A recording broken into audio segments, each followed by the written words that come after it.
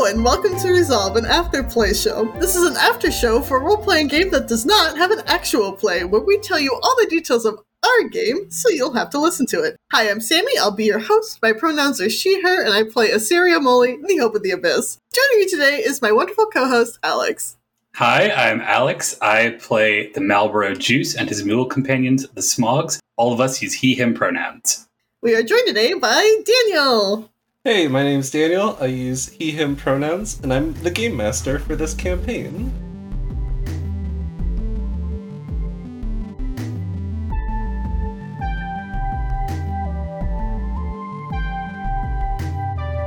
Alright, welcome. Thank you for joining us today. Now that we're all here, Alex, why don't you tell us about the actual play?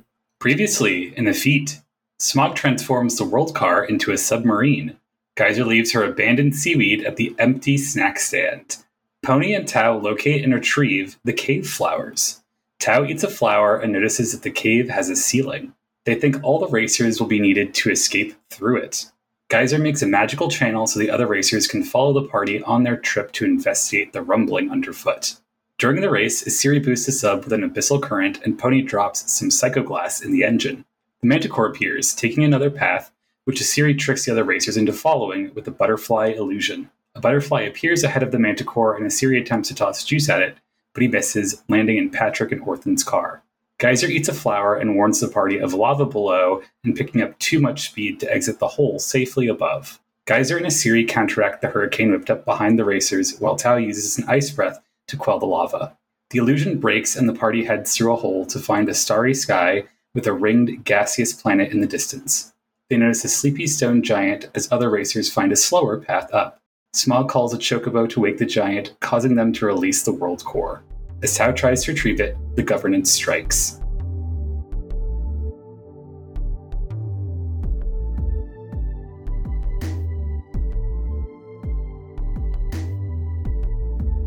So now that you've heard the actual play, let's do a deep dive into the session. Good morning from the world of the lost. Let's cause some chaos today. Yeah. Yeah, I like how we all woke up and was like, alright, let's do the most insane shit possible.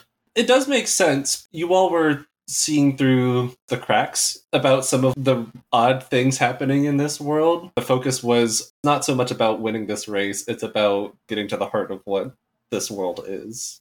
We already had the competition world. You already had a competition world as well. This is one of the rare instances where we get the title drop immediately. This is true, yeah. One of Geyser's first questions were, what did I do with the giant bag of seaweed that she had just finished drying out? Upon finding out that, yeah, still there, it was kind of decided that, yeah, all of the remaining seaweed just kind of get deposited into one of the canteen tents that were at the camp. I'm just imagining, like, when we get this all sorted, people gathering around to get giant bundles of seaweed. Nice after-battle snack. Yeah, I think people are going to be a bit hungry at least, so it's good that they have some food on hand.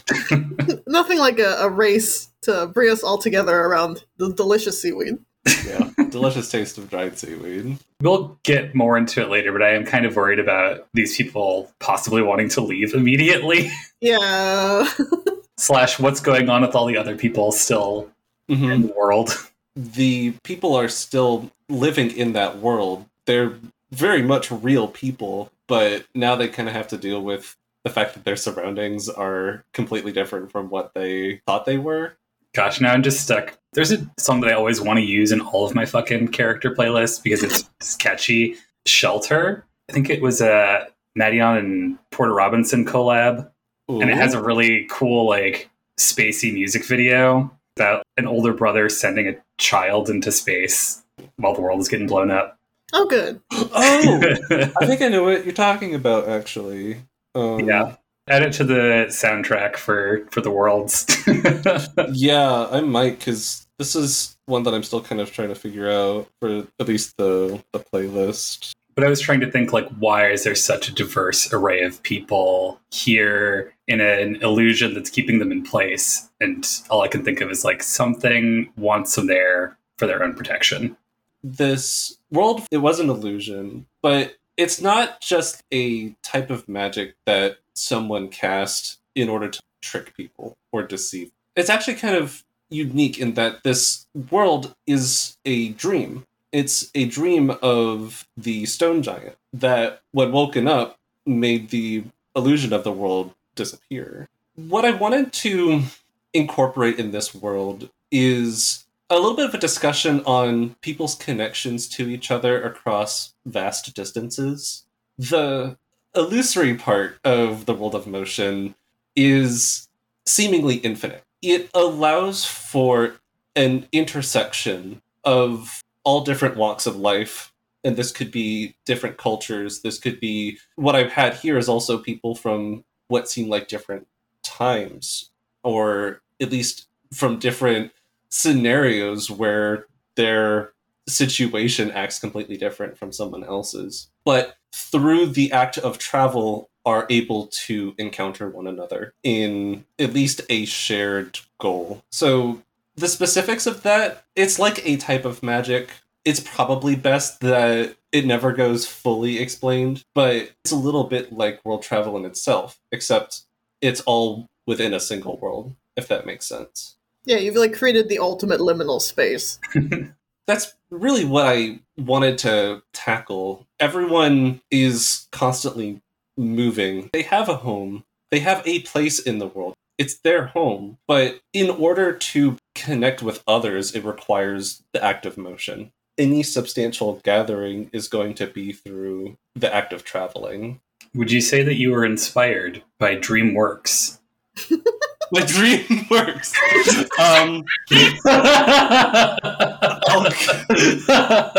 That is what I had planned all along. The dream certainly works. Kind of talking about that, like, how does the dream work? I kind of wanted to have that way that you can interact with the dream be through motion. Having everyone together moving as fast as possible breaks down the simulation, as it were. It's almost like lucid dreaming, when you realize that you can take control of the illusion, if you will, that your mind presents you and be able to alter things for yourself. It's what is able to actually wake up the dreamer in that case. It sort of makes things difficult to catch up on. I think that metaphorical layer is really where it helps like connect with Pony for me, because you have Pony's distance from her own dreams that's centered here. Seeing Glory Main trying to pick a slightly different path and trying to figure out where she's going from there. This was the world that I had the most sort of focus on Pony with. I did want to have that aspect of also a goal that's kind of always out of reach. Pony wanted to become a unicorn, but never could, because that's just not how it worked. But there was still that motivation to emulate that somehow, or to at least match the level of prestige and ability that came with being someone like that. And that led Pony down to a road of having to constantly travel through wilderness in order to find that out. And I think that's appropriate, and granted, I only really remember the first two Shrek movies, so I don't quite recall the details of 3 and 4. Those are the best ones. I know, right? But there is a constant theme of Shrek and the gang moving through different environments, meeting new people, and then becoming stronger from their experiences of learning about these new people or getting their abilities to join the squad. When Puss in Boots joins in the second movie, then they have more like recon stuff and whatever. It's very appropriate that the more people involved, the more fairy tale essence we have here, the more likely we are to move towards a goal. In the world of motion, everyone from that world sees themselves as existing in that same world, just living very far apart. Whether or not these people were brought from other worlds, connected through this dream, is a little bit more nebulous. In their minds, they would all say that they're from the same world. They might not recognize someone because they come from a land that's very far away. I see how there's obvious large connections to being from a dream world for Geyser and for Tao. And there's the whole shtick of Final Fantasy X. This boy has just been a dream the whole time. Yeah. There's obvious connections for Final Fantasy as well. How does the series connect with the concepts here? It's the very active motion itself. Deep sea creatures are very rarely stagnant in the sense of sessile, unless you're like an invertebrate, in which case that's an entirely different thing. at least as far as deep sea sharks go, they're usually slow moving, conserving their energy, but they're constantly moving, constantly hunting / scavenging. There's a precedent, particularly in a series culture, where they can like travel thousands of miles before like meeting back at certain points in the year. You have to keep moving and experience things just to keep afloat. In terms of settings, despite being above water for the most part and being relatively sunny, it kind of matches a lot of what a series environment is like in terms of being able to encounter other life forms. It's few and far between. It's not very common. Every encounter is interesting in one way or another. It's never going to be the same sort of scenario twice. The vast distances and not really knowing who or what is out there sometimes is probably the strongest connection here. Hopping back into the beginning of the session, we were able to find flowers pretty quickly. I think Pony looked through the submarine periscope and found some right away. Tao retrieved them. Was about to eat them outside the submarine. This one was like, hey, have someone observe you while you do your drugs. You need a safe partner. I didn't really want them to be that hard to find. I wanted to set it up so that they were always kind of close. Even from the first leg of the race, there was those big patches of flowers around the finish line. I think that in my mind that practically any one of those flowers do as well. It's through the vehicle of those flowers that the butterflies collected together on that allowed a way of experiencing the world outside of the dream that it was projected onto. Why a flower being the release of the illusion here? Because of that connection with the butterflies themselves. You would definitely be able to speak to a lot of the different uses of butterflies as symbols and metaphors. For here, butterflies were almost anything a little bit more of a messenger. It was their indication that these flowers were something special. That's why I described the scent of the world when you were observing it from outside, floral scent. A constant in this world that could be changing on the fly. Butterflies are very traditional psychopomp to connect, particularly the dead and the living, also the gods and mortals. I love Persona. There's a reason they fucking chose a butterfly to be Philemon's manifestation, you know.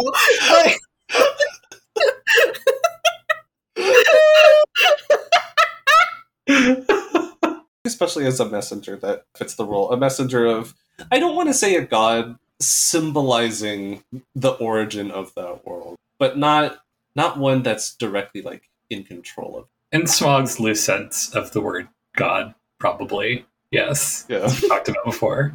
Smog sees the spiritual in many things, so that's difficult to... Yeah. It makes it very interesting to have Smog and Tao both be connected to this world.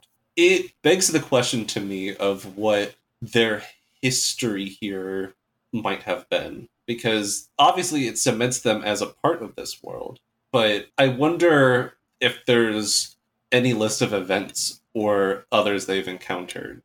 Yeah, we weren't quite sure what was going to go on at first. We were like, let's just play it very loose with whatever we'll adapt as we go along. At this point, I think, especially considering the dreamlike quality of the world, plus it makes sense that it's possibly incorporating outside forces. Tao could have possibly always been here somehow. That's how their version of the Connected works. Smog explicitly came here from another time. There's already weird time dilation going on with travel between worlds. There's also weird time dilation things that happen in dreams. The concept of Smog being the Connected is that he stays in these locations for years. Yeah. I wonder if that was like not necessarily years that other characters in the same world felt, even. Yeah, years for Smog in that world might be different for years of, let's say, any of the other racers, for that matter. Patrick and Orthan, like, what was going on with them during that time? Who knows? Yeah. The racers start to line up. They're waking up, getting ready for the next leg of the journey, and Tao is tripping balls in the sub. Tao's opening their mind while everyone else is getting ready for the race. I love how explicitly that Tao can see and know that the sub and its interior are real, but then looking out the window, they're granted the grand vision of We're in a cave, and Pony isn't talking shit about what the hell's going on. Yeah, either it wasn't a mere hallucination, or these are very similar hallucinations that we're both having. Even seeing like a propeller hit some rock. Yeah, interacting with the world physically. Tao gets the idea that if we get all the racers to go together and combine the speed into one gust of wind that is generated upon this motion, it might open up the cave. This is where I had another chance of trying to relate motion in this world to being something that can awaken.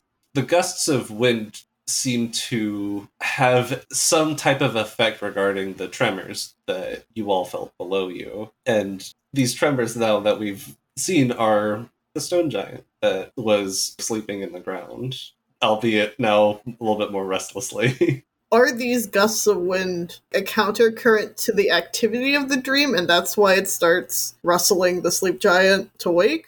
It's sort of like falling when you're having a dream. You get to that moment of, say, an impact, and you jolt awake. Like, because of that, I don't know if you all have experienced that or not, but... I've fallen off my bed. I've fallen off my bed and cracked my skull open on a dresser. God. It doesn't require physically falling out of bed. No, I know what you're talking about, where it's just like you get the sensation of falling and then your eyes jolt open. Yeah. I had that dream while falling off the bed. Oh. I don't know if that's a dream anymore. That's like situational awareness. Superliminal version of awareness, yeah. And maybe it has that effect too, because you all were physically moving in that world while this is going on. The people and their locations in the world stayed consistent. You didn't like teleport to a different place when you were outside of a dream. It was just the fact that you were seeing. That has a parallel effect in not only a shocking experience within the dream, but also a physical interaction outside of it while you all are racing. We quickly run into dream physics problem. How do we get everyone to go along with us if we also want to investigate what's happening below us? I thought that was really clever. All of the racers did have a common goal, and they would be very much willing to depart from their current path to go for it. So you just sort of dangle that carrot, I suppose. And once they can buy into that being what they actually are looking for, they'll go off course. I love Geyser just making this fucking Mario Kart track for us. It was beautiful. I think we mentioned Koopa Cape at one point during the session. Hell yeah. Calamari Beach. Let's go. I was just immediately like, this is Mario Kart 7. I know this. I know oh this. Yeah, I can do well here. One of my original ideas was for this world to be a stylized version of like a Hot Wheels track, where it actually had a physical road on it, and also Mario Kart, like, I guess more Mario Kart 8, I suppose. And that definitely had some inspiration from a little bit of outside sources. I ultimately decided against it. I still kind of wanted the aspect of a race, but I thought that something like a cross-country horse race would be a little bit more fitting, especially for a world more connected to Pony. Well, as we go along here, it gets a little less Mario Kart and a little more Redline. What ways did in particular evoke that for you? It's about the dramatic shift to accelerating to completely different realm of speed. Yeah, Asiri was able to give you all quite a boost since you all were in a water environment. Yes. Yes, and since Tao was like, we all need to go faster, we need to encourage them to go faster, well, why not literally turn up the pressure by turning up the water pressure? So Sirius was like, I'm the Abyss, whatever. Let's make a sweet-ass current through this parting of the Red Sea geyser has crafted for us, and we're just gonna velocity forward. The reason why I changed the environment to a bay was one, that you all were doing things that disturbed the dreaming, that caused shifts. But another was that we hadn't really been in an environment like that before. I wanted to explore that a bit. I'm really glad that we were able to use that in a pretty meaningful way. Asiri was able to do some pretty sweet ocean stuff to help out the rest of the gang in getting a boost that they needed. I think I've mentioned in the podcast before, but I've been worried the entire time we're just suddenly going to be in the sky and people are going to start falling or something. Oh, you're so right. That would have been a fun one. Maybe if events had been different, I would have thought that the world could have shifted like that. That'd been really tough for some of the other people. Exactly. We're already pushing it, having them run along on the water here. Although I guess having them move fast enough, that might be cool, that literally they're moving so fast with their gusts of air that they're literally flying across the landscape. Even being in an open space like that wouldn't matter as much. Pony's contribution here, though, it was very good. She was like adamant about doing something, and I was just like, well, nobody else has really played with the car, which is not necessarily just my thing. So she decides to put Psycho Glass directly in the engine. It would sort of reshape the World Car submarine to be able to move faster through the water. And also, like, will it forward, because I Right. used that concept in one of the worlds related to Terra in our original Right. game. It was like a spaceship that was just being forced forward by will. I do like that continuity too. In that previous setting, it was still Psycho Glass that was what was responsible for that effect. So it's kind of turning the submarine into like a mini version of that spaceship. It's Psycho Glass all the way down. That's like my MacGuffin for. I mean, it's a damn good MacGuffin. Oh, thank you. When in doubt, it could be used quite readily in most situations. Smog has a big think about how the hell do we need to follow the Manticore? How do we get people to, once I realize we do? And says, like, somebody make butterflies. That's what we need. The series like, I got you. Let's make every type of butterfly I've seen in the, like, month I've been on the surface. And also butterfly fish. And also the world core kind of looks like a butterfly. Let's throw an illusion of that in there, too. So we got this massive flock of butterflies following above, slightly in front of our crazy ragtag group on a current with the rest of the racers trying to keep up beside us. I do like how a series sort of threw everything at the wall to see what stuck. She's just like, I haven't seen this butterfly. I'm just going to assume it looks like the world core, but just in case, let's put everything in there because somebody's going to want one of those, if nothing else. Maybe that was their wish, just to see a butterfly fish. Honestly, that's a good wish. I wish I could see butterfly fish most days of my life.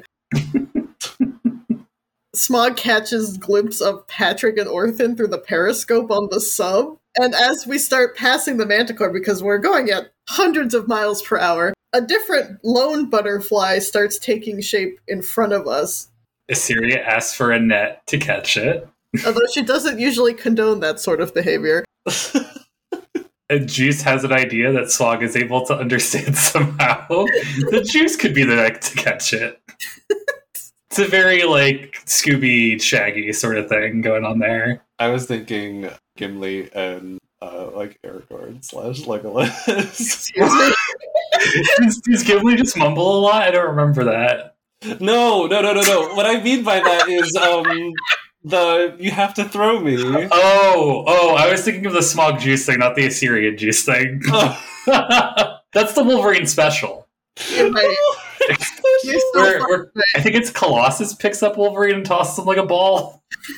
I love it. I thought that was great. The points where it's like in the middle of action where someone decides it's time just to take the most direct route and see if that works. And if so, that could just finish this real quick and easy. Asiri picks up Juice by, like, an ocean tendril of water and just yeets them across the sky. Like a beautiful little flower. And the parabola aims true. However, as Pony so eloquently remarks, it's always just out of reach. Juice fails to collect the butterfly query. I did feel bad, because in theory it should work. You're seeing it a fixed distance ahead of you. You should throw something and be able to get it there. But the butterfly is just, it's staying out of range of whoever's moving the fastest. Whoever's approaching it the closest. So the fact that Juice gets thrown like that, it makes Juice now the fastest participant in the race at that point. it kind of changes where the butterfly situates itself. All right, here's a question for you, Mr. Physicist. So if the butterfly was, like, ahead of the racers, right? But then, like, 4 other racers started moving at the same speed in cardinal directions towards it, surrounding it. Then It goes up. Could have gone up? Yeah. All right, what if there's a perfect sphere of racers? It teleports. It's just going to teleport. Well, at that point, the total speed, right? Summing up all those velocity vectors would be 0. They're all going towards the butterfly. So maybe it wouldn't be there at that point. They would all slam into each other. All just slam into each other. The butterfly was the concussions we made during the crash. What is the most beautiful cartoonish thing that could happen is your answer. And then, like, people have, like, their heads, like, bonked, and that's doing, like, the cartoonish, like, yeah. But then, like, little butterflies going around in circles. See, that's why if they were coming at all cardinal directions, it would go straight up and they would just, like, stare at it. Yeah, did that, like, big dust cloud boom sound effect. Oh, yeah. This is where I at least felt like I had a chance to bring back Patrick and Orthan after, I guess, 2 days real time? In-game real time, I suppose.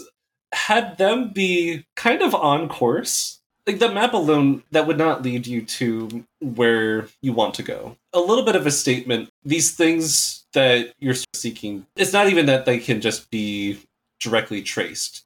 You sometimes need to go off of the path that everyone else is on. And unfortunately for Patrick and Orthan, I guess fortunately, that decision was sort of made for them early on. They were wandering the past couple of in-game days, trying to find where the next leg of the race was, but hopelessly out of luck in doing so. I'm so sad we did not see them in the World of the Lost. That would have been the funniest shit ever. So I forgot. I forgot. I was heavily considering that because that would have been a cool way of reflecting the player actions. When it came time to it, it slipped my mind. It also would have been hard to balance with what was going on in that particular World of the Lost. Like, if they were in the one from Ages, that would be interesting and silly. Yeah. But the one we went to, I can't see how them being there would have been anything but horrific for them. I mean, it very much would have. I did want to show that experience had been a pretty negative consequence on them. Like, it's not been easy for those two trying to find their way through. If they hadn't encountered you all, and if they hadn't been on the track unknowingly of where the butterfly was going, who knows? They might never have been, like, seen by anyone else. I don't know. It's a little heavy, but look, I'm jumping ahead a little bit. Yeah. But they didn't give us their fucking snacks. And you know what Smog did as soon as they came back? He shared his fucking snacks. Learn the lesson, boys. Yeah. Get your shit together. That at least makes up some for the provisions that they were definitely running out of by the time you all ran into them. These people pack for like a couple days at most because they know that they're going to go to the next campsites. Yeah, they're going to have that canteen to work with, except not. Nope. That's what you get. Yeah, Smog really taught them a lesson in sharing the maps and the snacks. I guess they'll never forget it. That's why Smog's the Dark. Teaching you hard lessons. Yeah. Coming across as a little standoffish. You may switch playbooks, but the playbook never really leaves you. Yeah. You still got all those sweet moves. I didn't want Juice to just, like, go tumbling away or anything, so as ridiculous as it was, they were able to land on the little car that Patrick and Orthan were driving in. Without completely demolishing it. Without flattening it and them like a pancake. Because I imagine Juice is very heavy.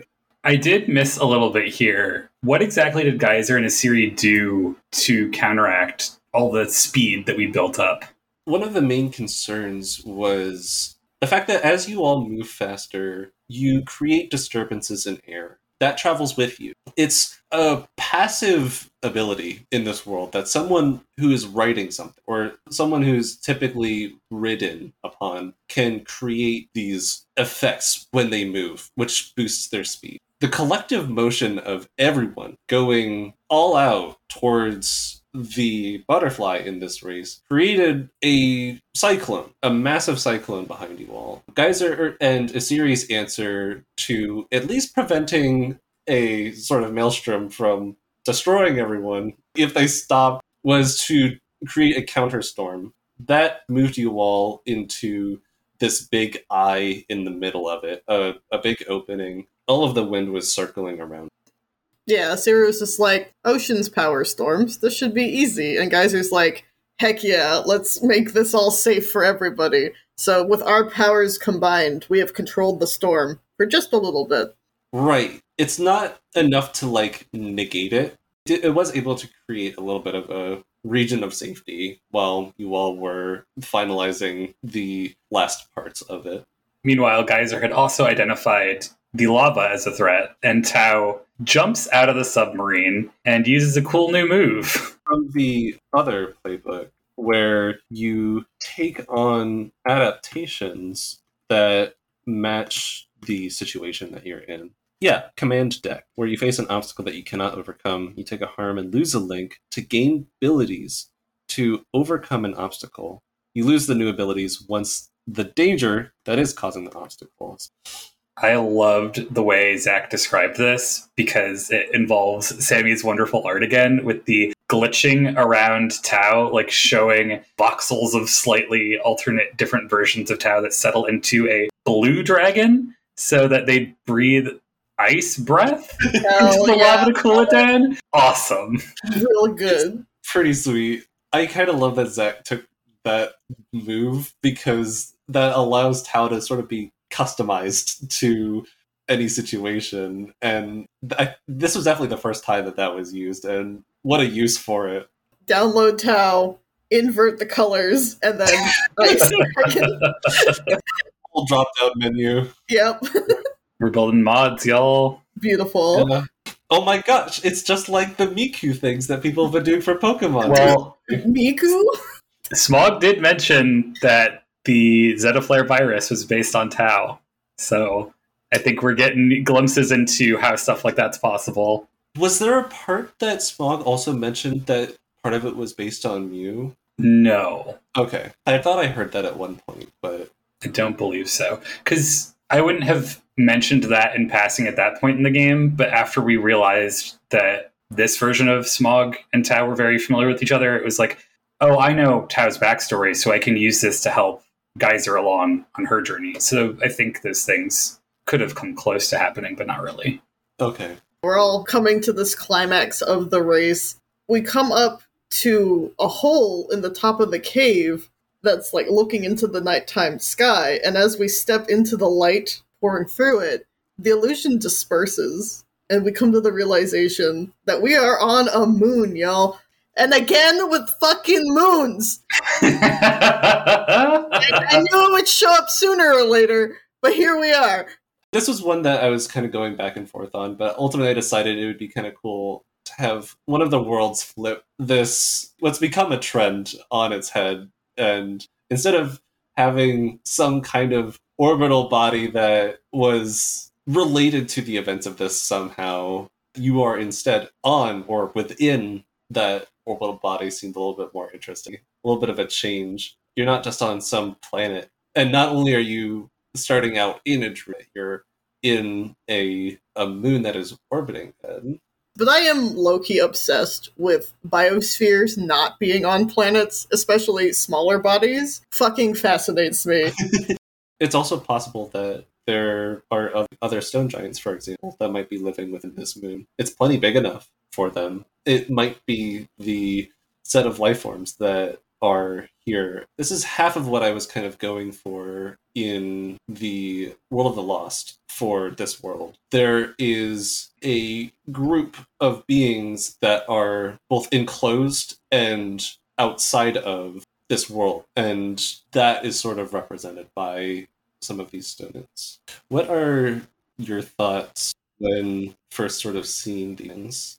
I mean, I went right into panic mode because I'm like, I mentioned before, oh shit, these people are going to be upset with what happened to their world now and want out immediately. And unfortunately, we are the emissaries of another world that wants to be able to take you out, get you where you want to be. Oh shit, this is the place that has the potential for the biggest problems. And we're coming to it when we already have all of our own issues. Yeah. This is kind of bringing some of the bigger overarching plot to a head for this world, where it's kind of asking, what is your impact on these places? You've been making some very big changes to each of these worlds that you've been in. How does that affect all of the people living there? Because there's very much a permanence to it. Well, you can never take your actions back. You can only use your compassion and do your best to keep moving forward. So yeah, you could always just reset the timeline, though. Oh yeah, great idea. I'm sure that will go over well. I'm sure the time validator will love that. It'll be so funny if we never see actual Atmos, but Smog fucking uses his ultimate form to transform into it. Ooh. I'm the time validator now. Alrion's just like, no, you're not. What a fucking look that would be, huh? A lot of the onus of responsibility kind of falls back to the people of Chrysalis. Their project, they're going to have to be the ones to explain what happened here. We're just the hired goons, I guess.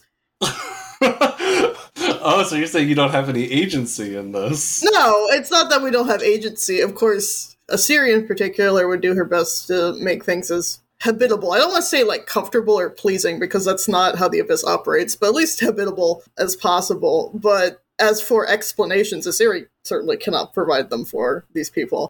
Smog understands his complicity. He chose to do this twice, at least. So he's also been more involved with the people further along in the timeline. He is completely in this.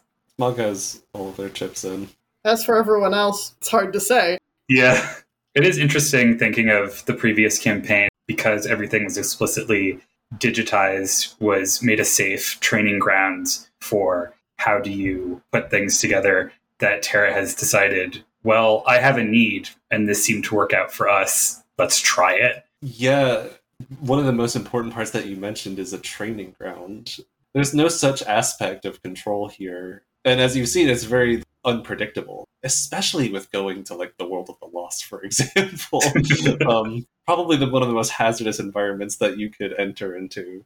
There's big flaws in what humanity has done in the lead up to this game. There's complications with their plans. It's really done out of a place of urgency more than anything, so it's not in a very proper test bed. Oh, Terra, my beloved space pirate captain, sending out raiding parties to do her bidding.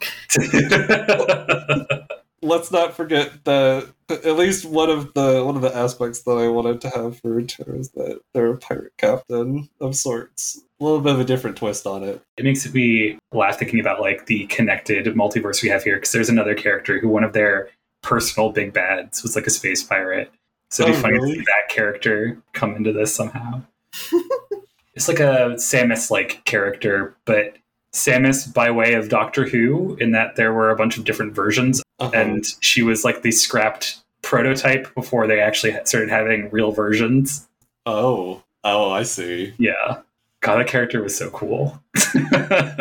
Yeah, I bet that character would have some really interesting interactions with humans on Sequence Track. Now that I think about it, like, obviously, also the discarded, of course, there are lots of similarities with Terra. This is true. Yeah. That is what Terra started out as. So it does have a pretty big place here. Anyway, see this fucking stone giant. We have our Bionicle moment at long last. There's also been other Bionicle. The biggest Bionicle moment. For the storyline for Bionicle, after like roughly 7 years in or so, it's basically revealed that everyone's been living on and primarily within a giant robot. Their quote-unquote universe was actually a being unto itself that had a physical form, but was shut down. How have you not played Xenoblade? I have watched Xenoblade. the first one all the way through. And yes, that is a very good... It's like that times two. Although, I guess in Bionicle, I think the essences of organic life and mechanical life are fused together. For here, I thought it would be kind of cool where this world is originated by not a god traditionally, but an entity that was simply dream. And its dream provided a world that others lived in. It's not like it was a real creation. It was, in fact, an illusion. And it's not like they really had much control, if any, because individual actions within it could just completely drop that. Their world is in a moon, orbiting a gas giant planet. There's a little bit of conversation with Patrick and Orthan here as people are trying to figure out, like, talking to the giant. I think Asiri does, like, a whale scream at it, yes? Yeah, just so that it can hear her. Eventually, Orthan talks to Tao about, like, hey, isn't it weird how things were such long distances from each other? And Tao mentions settling into the cabin. That just sets Smog off. He's like, I know what can wake anything up. It's a chocobo quest. Always does the trick. You manage to summon an even bigger, bulkier chocobo. Yes, a giant chocobo named Lemon. I love you, Lemon. Maybe. We have to protect and preserve Lemon and Ash. The chocobo does the trick. It does definitely beg the question of where this chocobo originated from. An egg. Smog thought there should be an egg, and there was an egg. Yeah, egg. Wait, are chocobos like Yoshis where they could just, like, hatch, like, fully fledged? No. That can't be This right. chocobo is exactly 5 years old. The giant wakes up after the quest, of course, but why does it have laser vision? It has a double meaning. These giants are often asleep. They don't really spend much time awake or really even having their eyes open. So it's a balancing nature of them that they're really powerful. They survive in a molten, or at least a really hot inner part of the moon that they live in, but they don't experience a whole lot visually. It's more so of like a feeling, or even more so like in a type of dream space. One of the things that is sort of because of that is anytime that they do open their eyes, it's just like an immense release of energy. They're an organism of sorts. They're just really powerful. Yeah, this release of energy and relaxation causes the true world core to appear. And of course, right at this moment, who but our best friends, the governance, arrive to foil us. This is another point where I did feel kind of bad. Good. But this one was planned. I did indirectly give a bit of a warning. And I'm very curious to see if you all picked up on that. People haven't always been communicating when they do their deep dives or whatever, and they feel watched upon. So Yeah. I've been waiting for this to happen in some way, but also have had no reason in character to mention anything. Yeah. This actually goes back to the other time that you encountered the governance on this world. Geyser was creating some magic to make people happy and draw a lot of attention, but it was a very bright, singular illusion that was created. The governance that were at least just in that singular harvest moon, they thought that that was the world core at the time. They thought that that was one of the things that they were waiting to have revealed into play, and so they jumped on it. That's why they tried to reach out and grab it. This is the culmination of that original plan, minus one harvestman and a few pilots, which was to basically wait until the world core travelers, you all, were to reveal the true world core, and then to seize the chance to actually get to it first. This only serves to fuel my theory that the governance cannot fully world travel in the same way we can, and they are using us to piggyback off of whatever project. You're using us. We are the ones who have our own world cores. They have nothing. They're hollow. Good. Hollowed. Fuck them. That earlier encounter, that represented what they were sort of doing at the time, which was setting up a trap in order to quickly seize the moment. And I guess that's kind of currently what they're trying to do as we left off. Good. So they've set up a trap to walk into my counter trap. So I'm very excited for that. Oh man, now you're playing the Prodigy. Always have been. Oh my gosh, Tad's gonna go ultimate form into a giant blue dragon. Are they going to choose the same one? Because unless more of the lava is in play, like, that's technically an obstacle that's been overcome. Yeah. That's fair. Now... We did see that there was more stuff topside, though. Right, because as the sort of giants, like, emerge, they open up big cracks in the... There's definitely some lava there, and who knows how the giant's going to react to being blasted by a high kinetic governance projectile. Okay, they will open their eyes and blast the governance back with a high kinetic stone golem projectile. They will cancel out midair and we're all gonna die. Oh, okay, good. That's the best outcome, I guess. Mutually assured destruction. Great, love it. What would y'all done differently? I really did try to make things not confusing, but I don't think I ultimately succeeded in that. There was a lot happening pretty quickly. All of it was objectively a little strange. It was a tight line to try to walk. If I were to do it differently, maybe I would have planned for some scenarios ahead of time. I've got nothing this time. Yeah, I think I'm in the same boat there. This wasn't a series world, and it wasn't a series time to do anything spectacular, so I can't think of anything else to do. I mean, you did some pretty... You both did some pretty spectacular stuff. Yeah, I got to do fun stuff. I got to set up other things for other people.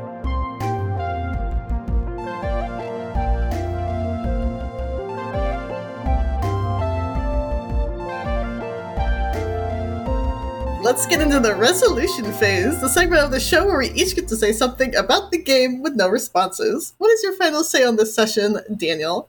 I think after this, there's technically one world left. It's starting to come down to it. Looking forward to how it goes. Are there any plugs that I have? Oh, Sammy! Yeah, yes. South Scrimshaw. It is a game on Steam called South Scrimshaw. It is it's kind of a visual novel. It doesn't really have gameplay. It's more of a story that you read. But this person has done sound, I think some of it was AI voiced, and illustrated this story that is based around observation notes and information regarding this whale species on a different planet that seems to have a mutual relationship with plant life and becomes like wholly ingrained with it, and just kind of seeing how this whale's life cycle progresses from its birth to different stages in its life. Very, very fascinating. The atmosphere is tremendous. The tone of it, really, really good. The reason why I also want to mention it here is because we discovered some story elements that are actually very closely related to this campaign. This was obviously very independently done. I didn't have any idea of this. They didn't have any idea of us. But in the creation of this game, there's some really interesting parallels between these stories. They hit on some similar themes, some similar concepts. Their descriptions of a group in that were, and Sammy can also attest, were chilling in how they aligned with our vision of some of the groups in this game. I won't spoil anything or go into too many more details, but Sam, did it even cost anything? It is currently free on Steam, and it's currently chapters 1 through 4. The story is not yet complete. I think a new chapter is being aimed to be released in January, so sometime early 2024. But long story short, if you like speculative biology sort of set in a nature documentary visuals novel style with crazy subtextual world building, you'll love it. It only takes you maybe 2 hours to get through everything, but it's really worth it. The subtextual world building and just the attention to detail in the biological life especially as well. Stellar. Check it out. It's free. I think it's really good. I'm kind of looking forward to the next release. And for you, Alex? Expect some new Final Fantasy summons next time. There are some that I have not drawn out yet that could be very useful in this world. You can find me on Blue Sky at Shining Crowbat. This week, I recommend Meet Me at the Altar. They are a pop-punk band that, just happen to be on the same label as Paramore, who they have a lot of comparisons drawn with. They've kept me afloat writing this week. There are some difficult times concentrating, and they got me back. And for myself, I think the governance is going to have to put up with a lot coming this next fight, but also at the same time, so are we, so we'll see how that goes.